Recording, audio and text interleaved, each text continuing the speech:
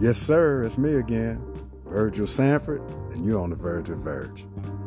Check this out.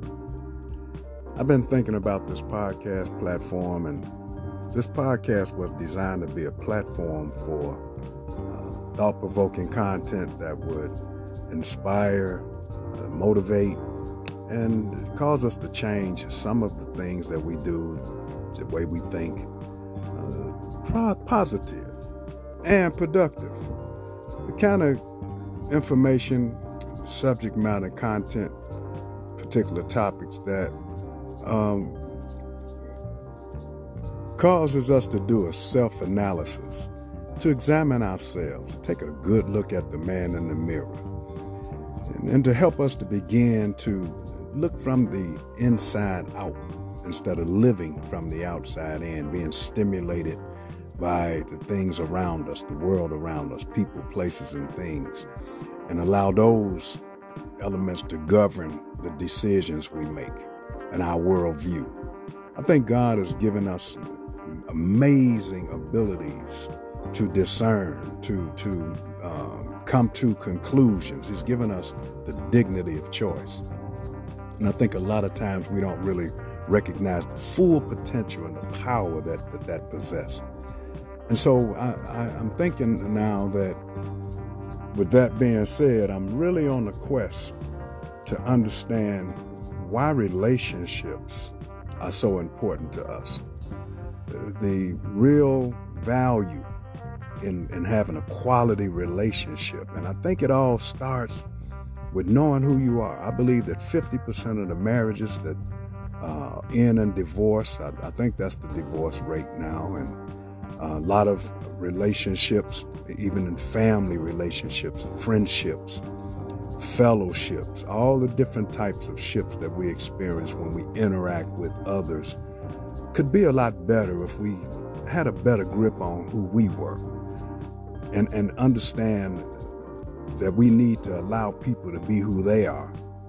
Instead of trying to control others, we need to control ourselves. I think it was Socrates that indicated, I said on a few of my prior podcasts, that the greatest success is self-mastery. If you can conquer you, I think you can navigate the world around you a lot more proficient. You would be able to be more successful in your endeavors and have a better stressless experience from day to day.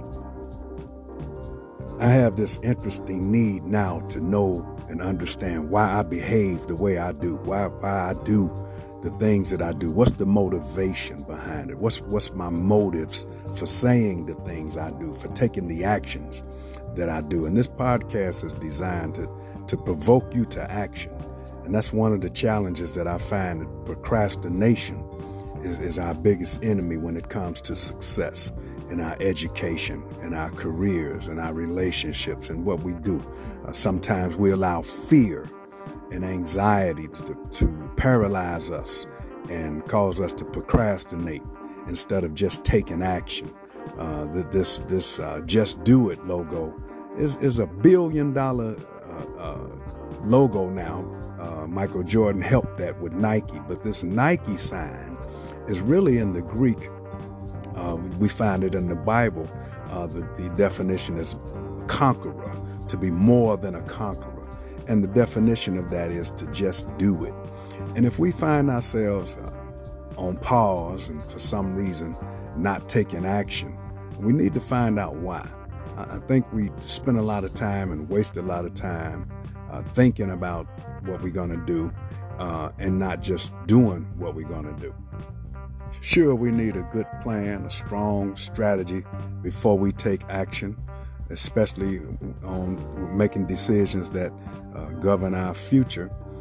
That is really what I'm speaking to. I'm finding a lot of dysfunction in relationships because people have baggage and unaddressed issues from childhood, from the developmental stages, the particular experiences and drama and trauma that we've experienced sometimes show up later on in our lives, in our relationships with others. we don't know why people do what they do, and we don't take time to figure that out. In these marriages and in these relationships where you have a significant other, we don't take time to really find out why men cheat, why women cheat. What's the real motive behind it? I think it's a little more than just because of sex, and maybe a person may be needing attention. That's what we say. They need attention. When people act out, they just asking for attention. When a person makes a statement like I'm about to commit suicide, our position is, oh, don't pay them no mind. They just reaching out for attention. They need attention, when in reality, it's a cry for help. I've said before, just because a person been married 20 and 30 years doesn't mean that was an enjoyable, happy experience. Doesn't mean that it's marital bliss. A lot of people stay in relationships and marriages for the wrong reason, and they're unfulfilled and unhappy and in a loveless state of existence. And I think God has so much more for us, and we don't really understand why people do the things they do. So I began to really embark on this quest to understand personal development, spiritual development. And I'm unraveling a lot of things that were really interesting to me, and why people do the things they do. We go into these relationships for the wrong reasons.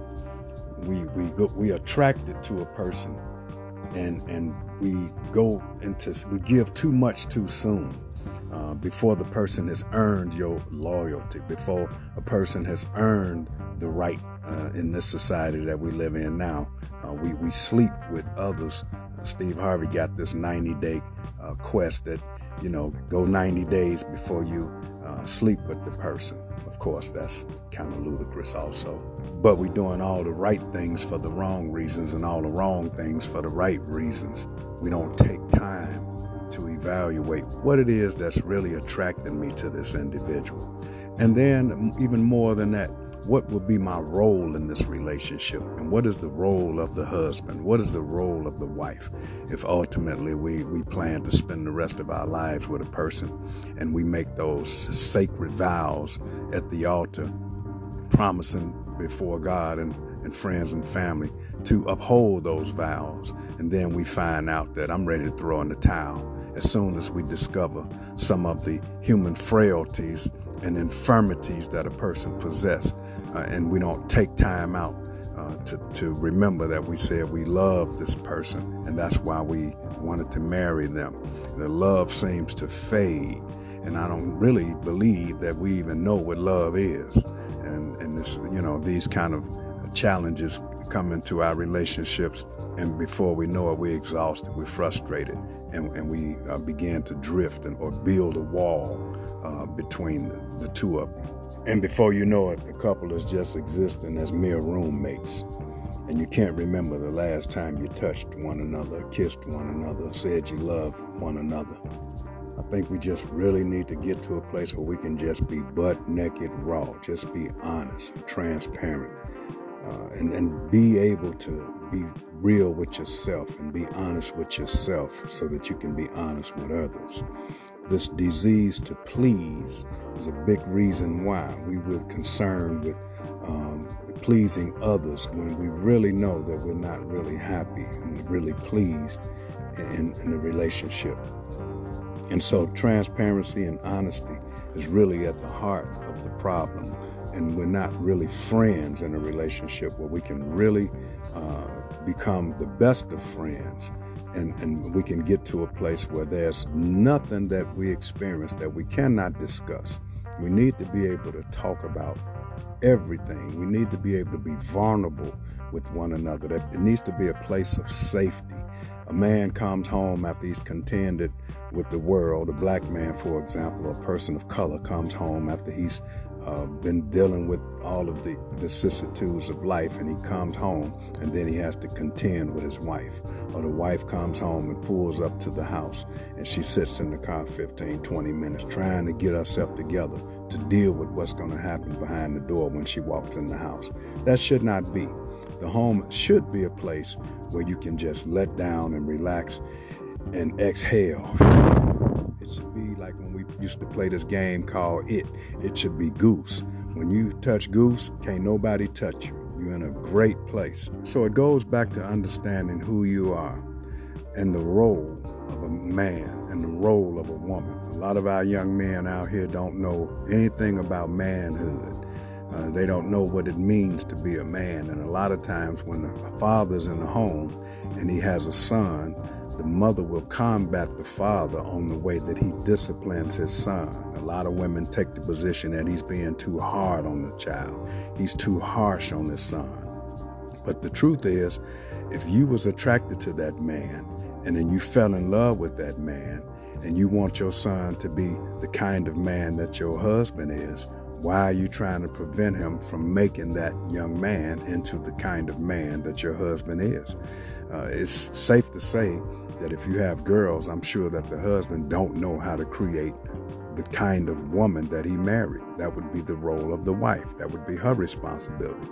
We don't allow these men to raise these boys. And then when we contend with one another, the child sees that you two are not standing together in full allegiance, then the child begins to cause division between you and play games, because kids are good at manipulating. And before you know it, you and your mate are not seeing eye to eye. And so what I'm finding is men will rather avoid confrontation and end up leaving the relationship, leaving the home, and subsequently the child grows up and to become a delinquent, irresponsible man who ends up either in jail or in the cemetery, because we have not allowed men to model manhood and to provide the boundaries and disciplines necessary for a boy to become a man. Subsequently, we got a lot of old boys out here who really haven't developed into manhood because his mate wouldn't allow him to apply the kinds of discipline and the kinds of boundaries that would be responsible for him growing into a loving husband or a potential husband for a good woman. So our homes now are governed by women because men have basically been diminished in our society. I said in my last podcast, they're either in jail, on the low with this transgender movement now. Men don't know their identity, and a lot of them think that they're women, and not to mention the men that are being killed in the streets. So we have an absence of genuine manhood playing out in our society today, and things are running amok. A lot of us have not really matured spiritually. A lot of us have not really reached the level of maturity personally, personal development, spiritual development. We haven't allowed that process to really be active in our lives, and we began to understand the strategies that's necessary to put in place for a healthy relationship when it comes to finances, when it comes to intimacy, when it comes to communication. All of these things are reasons why relationships fail. We don't really know how to sit down and reason together and to resolve conflict. Conflict resolution is a big part of the problem. We don't know how to resolve conflict because we take everything personal. And these young men, because they've been raised by women, they're just as emotional as women are. And you can't really get to the heart of the matter because they get in their feelings, and then it takes a left turn and you never get to the really issue of the problem. We don't want to get the bullet out. We don't want to go through the pain of digging the bullet out. We got to go through the pain first of getting to the root of why and finding out why we're having this particular issue in our relationship. Most times we allow our feelings to take over because of the way the person said this, or if we took it as a personal insult, like we was under attack or the person is attacking you. So it's the communication issue. We don't really know how to listen to one another and express our true feelings to each other, where we can get to a place where we can really resolve what's at the root of the problem in our relationships.